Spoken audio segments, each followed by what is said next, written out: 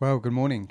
Good we're morning. starting on week 4 of our little mini podcast. It seems most of the world are doing podcasts, so we're a bit late to the show, aren't we? But I think it's been really encouraging for us just to reflect and think back over our weekend, and kind of the bold purpose was that come Monday, let's not forget what Sunday was. And I think I and many others we just move on to the next thing and just leave it. So it's an opportunity for us just to reflect a little bit more on it, a little bit deeper, and thinking through. But we are continuing in lockdown. Kids are back at school. Yeah. You've had an interesting morning. Tell us who have you been cuddling this morning? Lambs. Lambs. One of the families in Hawkston has a few sheep and some lambs, and I got to pet some lambs this morning, which was quite exciting. I didn't see that happening on the way back from the school run, but I was a bit late back. But that was very exciting. Very sweet little guys. There we go. And everyone's back at school, and we're still getting used to. But only back at school for 1 week, so we've kind of just about built up what it means to be back at school, and then we're going to be off again for 2 weeks. So again, everything kind of is not following a normal pattern at the moment. No, it's not. But so this week it was me, last week it was you, and we had some really interesting feedback. You had loads of emails, more than I ever get, about the Sunday. And it's just novelty though. I think so, maybe. We'll put it down to novelty. But I think it was, it's just been really encouraging just to hear people connect a little bit with you and think through things. But this week we looked at God being infinite. And present, which is interesting because you were saying it's helpful to do these things because we don't really remember what we're doing. And just like 2 minutes ago I said, what was the actual title again? It was only yesterday morning, and it's really hard to get that what is said on a Sunday to kind of really always be applied on a Monday. Yeah. And I guess one of the things I found is stories. So we told the story on Sunday, the Chinese parable. Some people come to it fresh, some others have heard it a number of times. And stories and parables are really interesting because you remember that. I know you remember the story, remember that story, and Jesus used that to an amazing degree. Absolutely. That's recorded in the Gospels. And it's an interesting parable, and obviously different culture, different time, but just quite an amazing little dialogue between the old guy and the townsfolk keep running out to kind of berate him or congratulate him, and he's quite kind of annoying, I think, just kind of playing this kind of philosophical, well, you don't know, nobody knows. He does have like a kind of a Socrates type of a character to him. But I kind of disagree with you on this one. I think they're annoying. I think they're super annoying. He's just trying to get on and live his life and get through the trials and celebrations that he has. And everybody's always got a thought on it. And, that can feel quite overwhelming, I think. Okay. So you kind of thought he was a bit smug. I personally sympathise with him. Like, just leave the guy alone. Yeah. And it was the judge. I mean, he used the word judgment. That's Max Lucado's. I haven't got into the whole parable and what the words actually mean, but he translated judgment. You're judging me. You're judging my life. You're presenting things beyond what you can see. And that was kind of what struck to me. It was like, and he was saying, all we know is this, and you're saying it's that. And I think we probably do that in our lives and in our faith as well, don't we? I think there's instances where a lot of life we pass judgment on others. Or on ourselves or our own circumstances. Yeah, and I think I've heard this parable quite a long time ago. Had you come to it afresh with the Max Lucado? Was that your first time, or did you come across it before? I'm sure either we talk about it's two people at the moment, Henry Nouwen and Richard Rohr. I'm sure Richard Rohr did something on it. We do read more than just those two guys, but they're taking the brunt of the strain at the moment. I think the wisdom that both those two men kind of embodied. But so I'd come across it a couple of times, and then we'd been reading this Max Lucado book as a staff team, and he kind of towards the end of the book shared that. I found it really helpful because so often in life, you're late for something. You've missed the bus, and the person that you see says, "Oh, well, God must have meant for you to be late today." But then again, it's like, well, what if me missing the bus had meant that actually I fell and broke my leg? Would God have still meant that? And we can be very quick to claim circumstances as God's will, depending on how it suits our worldview or our dialogue or just our thought for the day. And I've often struggled with that because, yes, maybe it was God's will. Definitely, maybe that thing was God's will. But more likely, something else could have been God's will that I never even noticed. His still small voice guiding me. And often it's the bigger things and the notable bits that we say God is doing. But it makes him feel very much like a puppet master, controlling everything. Whereas this proverb kind of allows for just step back, just, let things play out. Let's see what God is actually doing. And maybe allow for our own lack of knowing in that. And maybe it's the human condition, isn't it? We want to know what's happened and why. We look for a reason, don't we? Why has that happened? And I think we know that God's present in this world, but also it's not as simple as that. I think how we interpret and understand God's presence in our lives.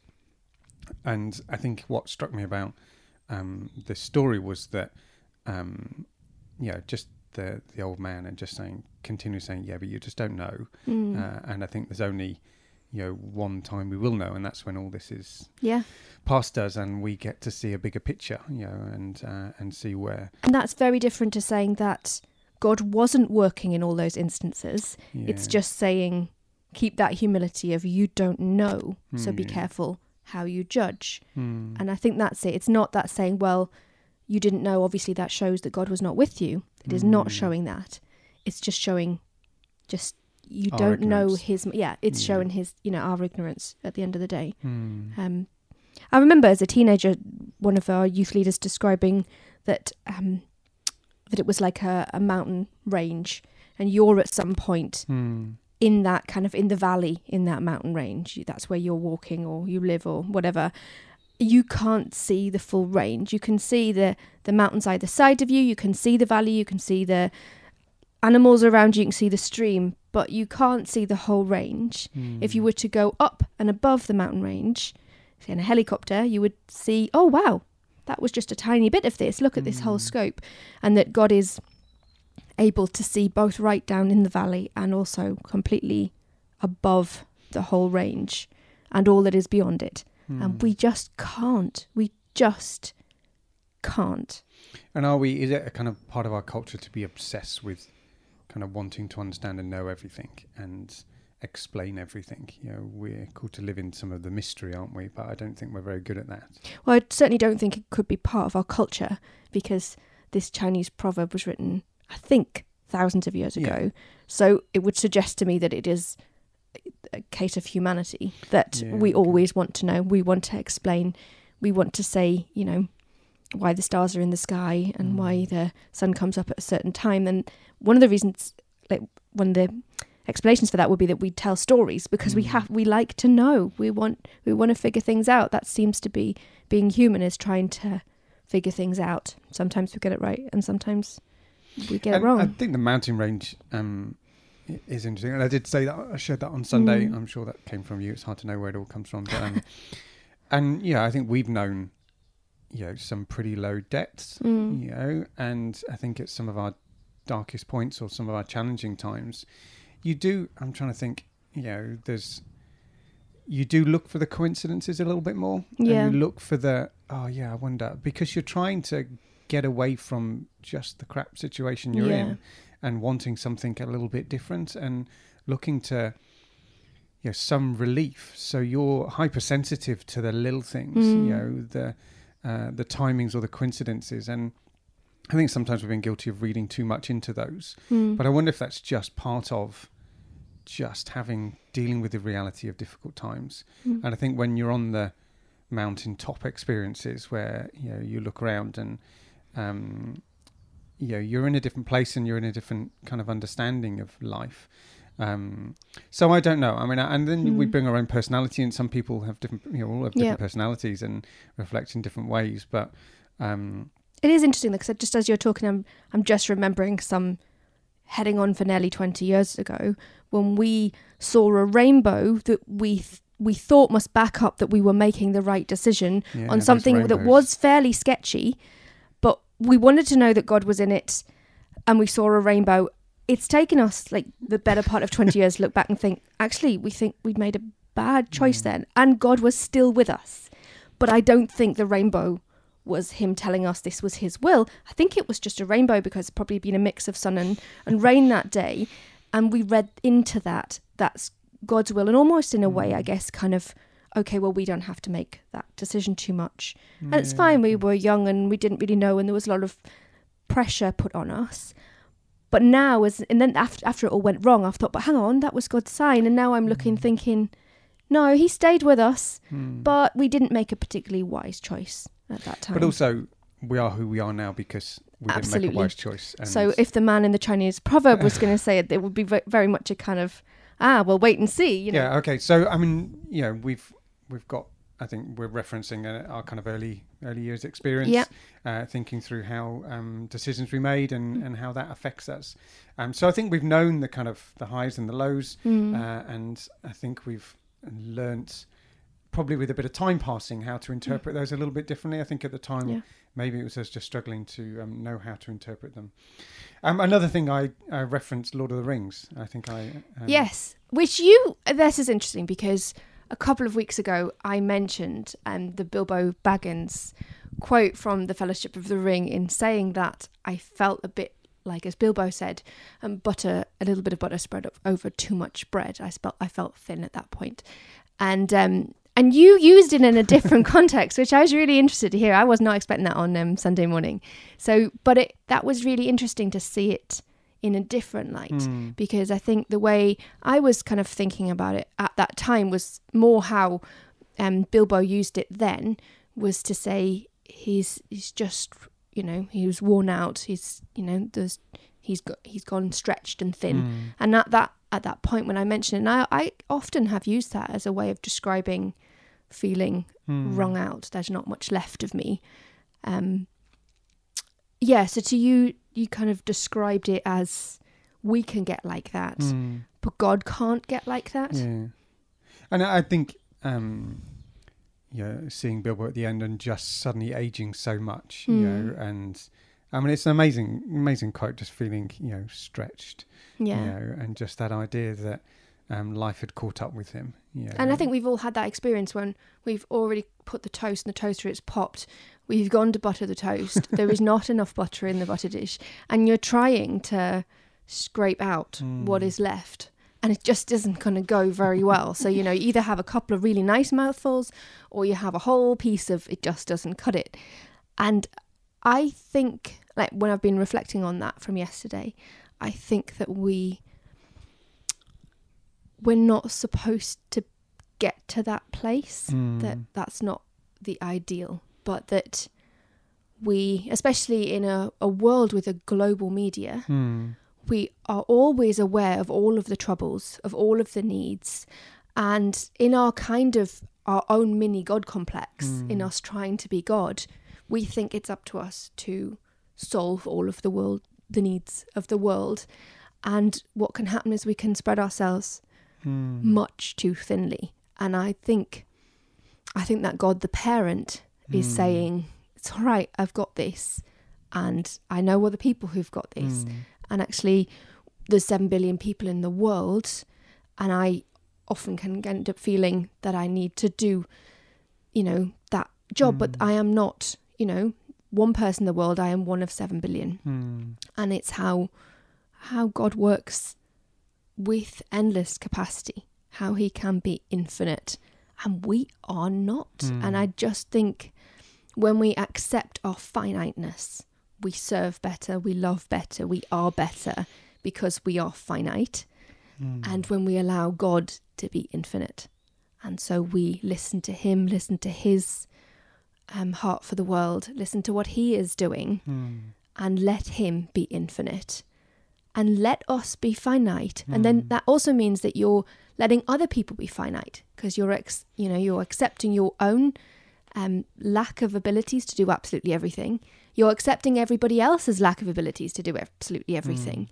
And you're allowing God to use all of our finiteness to his own much wiser ability. And we were talking earlier, and you talked about the sin of that. The sin of thinking that we're infinite, or that we can solve all these things, or relate in all these different ways. And explain, because you shared that a little bit this morning. And again, I think it's something that I read that is to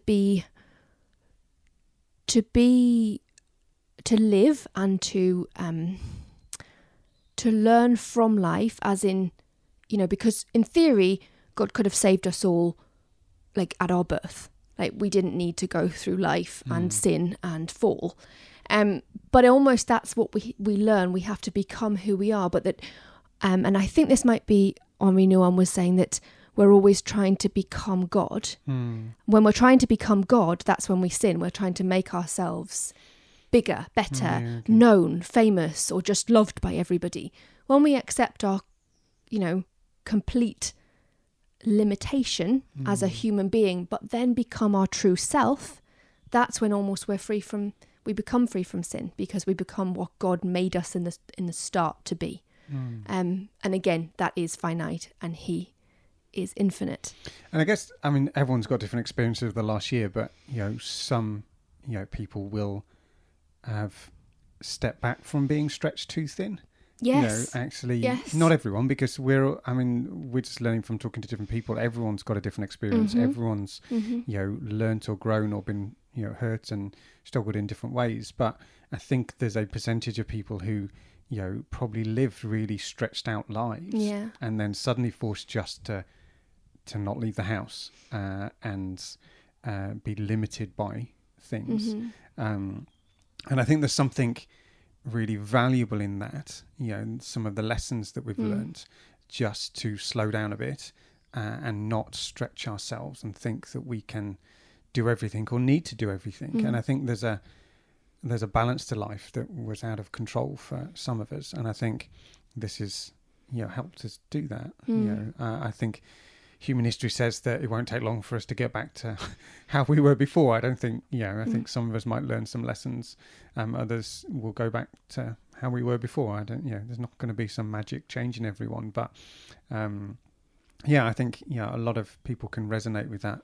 Oh my goodness, a lot of people do look simpler. Like, whew, there's definitely desire in almost everybody to get back to some of what they've lost.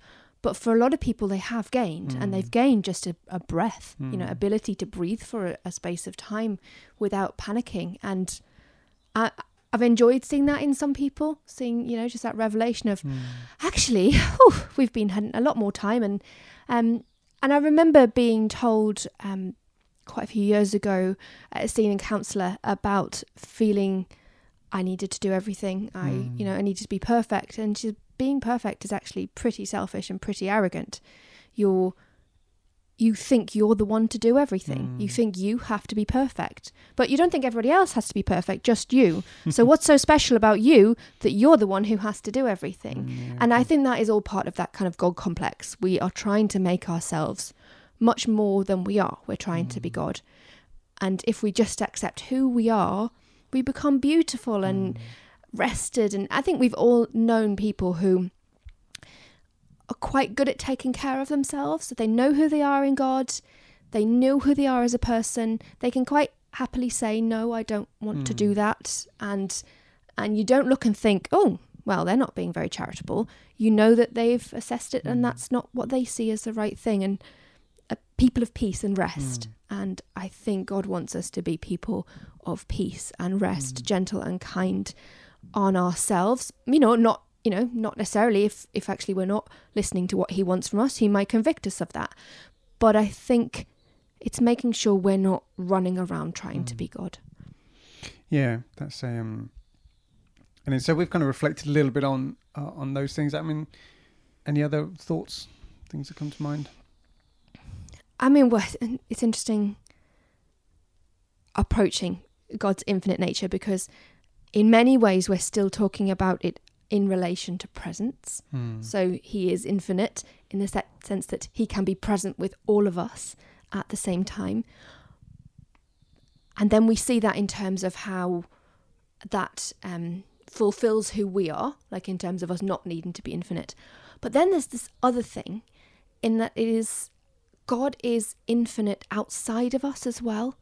And I know you mentioned in the sermon that just the night before we happened to have been looking out with Toby's fairly terrible telescope out to looking at the stars. And we looked at one, I cannot quite remember what it's called, and I certainly can't pronounce it, but it was really golden. It looked like it was changing colour, and apparently it's an old star, so it's already started to burn out, but it hasn't reached the supernova.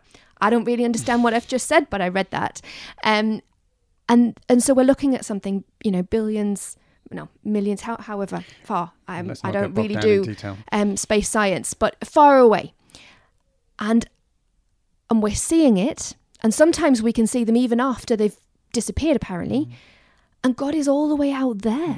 I mean, God is, and we said, you said on Sunday that about there not being an end to the universe. And I just don't understand how that is possible. I mean, I don't know that. But it's generally understood that there has to be something that's infinite. Yeah. And yet God is at the very reaches to all of that. I mean, it's beyond our human capacity. It's like the time thing, isn't it? We just can't think outside of time. We're so conditioned. The sun comes up, the sun goes down, the clock ticks.